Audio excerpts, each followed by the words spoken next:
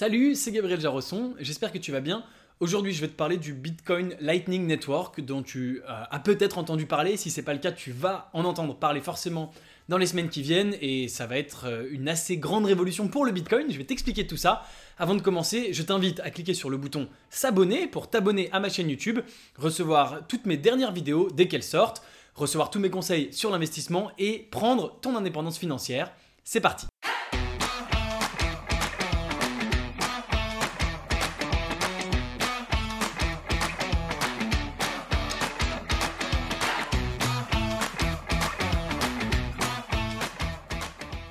Le Bitcoin Lightning Network, ou Bitcoin LN pour faire plus court pour les intimes, est une révolution qui va arriver sur le Bitcoin dans les prochaines semaines et dont tu vas forcément entendre parler si tu t'intéresses un tout petit peu au Bitcoin, pour la simple et bonne raison qu'il permet de résoudre un énorme problème du Bitcoin, c'est le problème de sa scalabilité.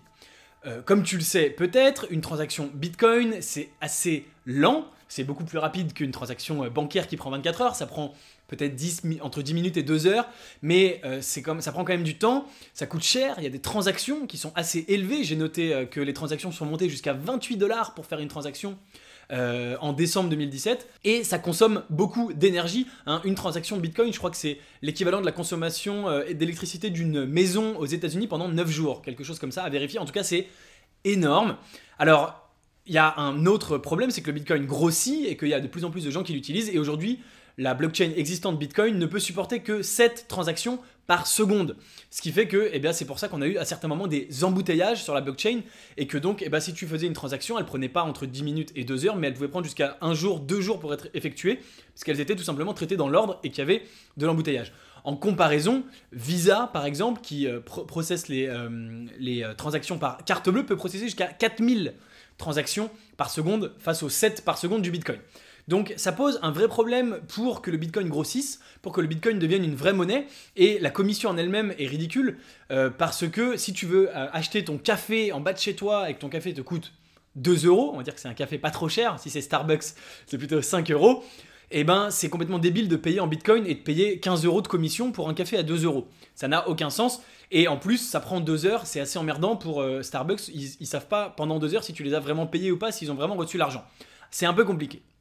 Le Bitcoin Lightning Network permet de répondre à tous ces problèmes, à la fois le problème de rapidité, le problème de commission et le problème énergétique. Concrètement, comment ça fonctionne ? Le Bitcoin Lightning Network permettra de créer entre deux individus un channel à part, un espèce de compte hors de la blockchain commun à ces deux personnes-là.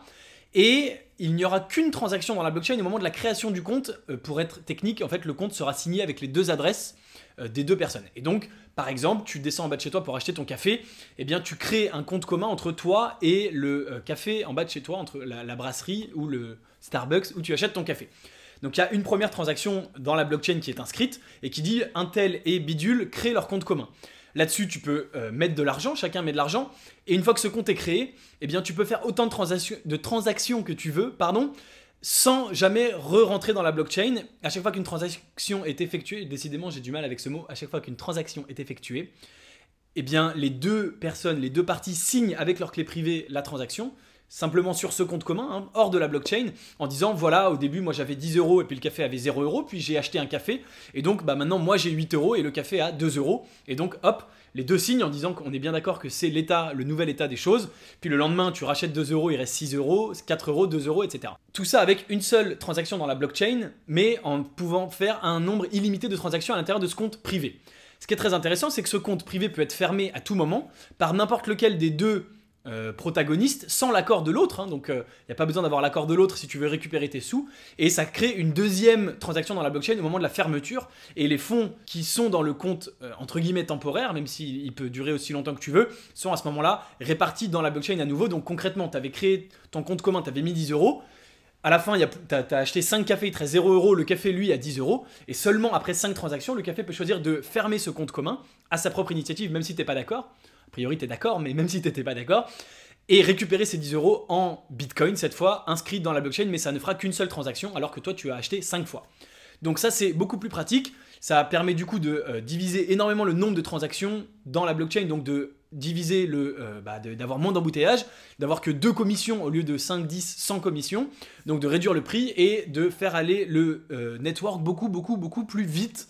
Donc c'est une très très bonne chose. Bien sûr, j'ai oublié de préciser, quand tu fais une transaction, chacun signe avec sa clé privée et chacun garde une copie de ce compte commun. Chacun a la copie sur son ordinateur, sur son wallet de ce compte commun. Comme ça, encore une fois, chacun des deux peut décider de fermer le compte, mais chacun a la même copie signée par les deux en même temps. Hein, très important. Dernier point que je trouve absolument incroyable avec ce Lightning Network, c'est que si tu souhaites envoyer de l'argent à une personne X et que vous n'avez pas de compte en commun, bien sûr, il y a la possibilité de créer un compte en commun entre lui et toi et donc de faire une transaction au départ lors de la création du compte, une transaction sur la blockchain et une transaction lors de la fermeture du compte.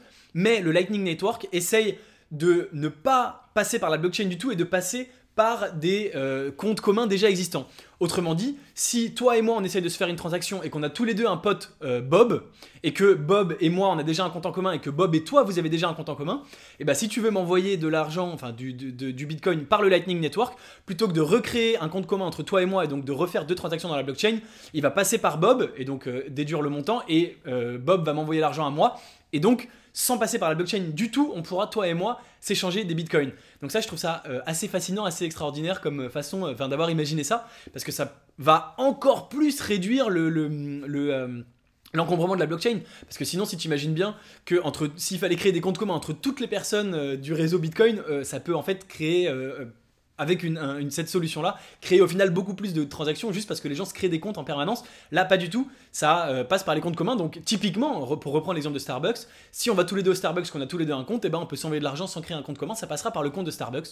Et je trouve ça hyper malin. Voilà, c'est tout pour le Bitcoin Lightning Network. J'espère que tu as eu une meilleure compréhension de ce que c'est. Si tu as des questions complémentaires, n'hésite pas à les poser en commentaire de cette vidéo. Comme d'habitude, si cette vidéo t'a plu, eh bien, n'hésite pas à mettre un like, à mettre un petit commentaire pour me dire que ça t'a plu, pour m'encourager, et surtout à t'abonner à la chaîne pour recevoir toutes mes prochaines vidéos, tous mes prochains conseils d'investissement. En attendant, tu es libre de recevoir mes critères d'investissement gagnants avec le lien qui se trouve dans la description. Tu cliques et tu les reçois immédiatement par email. De mon côté, je te dis à très bientôt pour une prochaine vidéo. Ciao!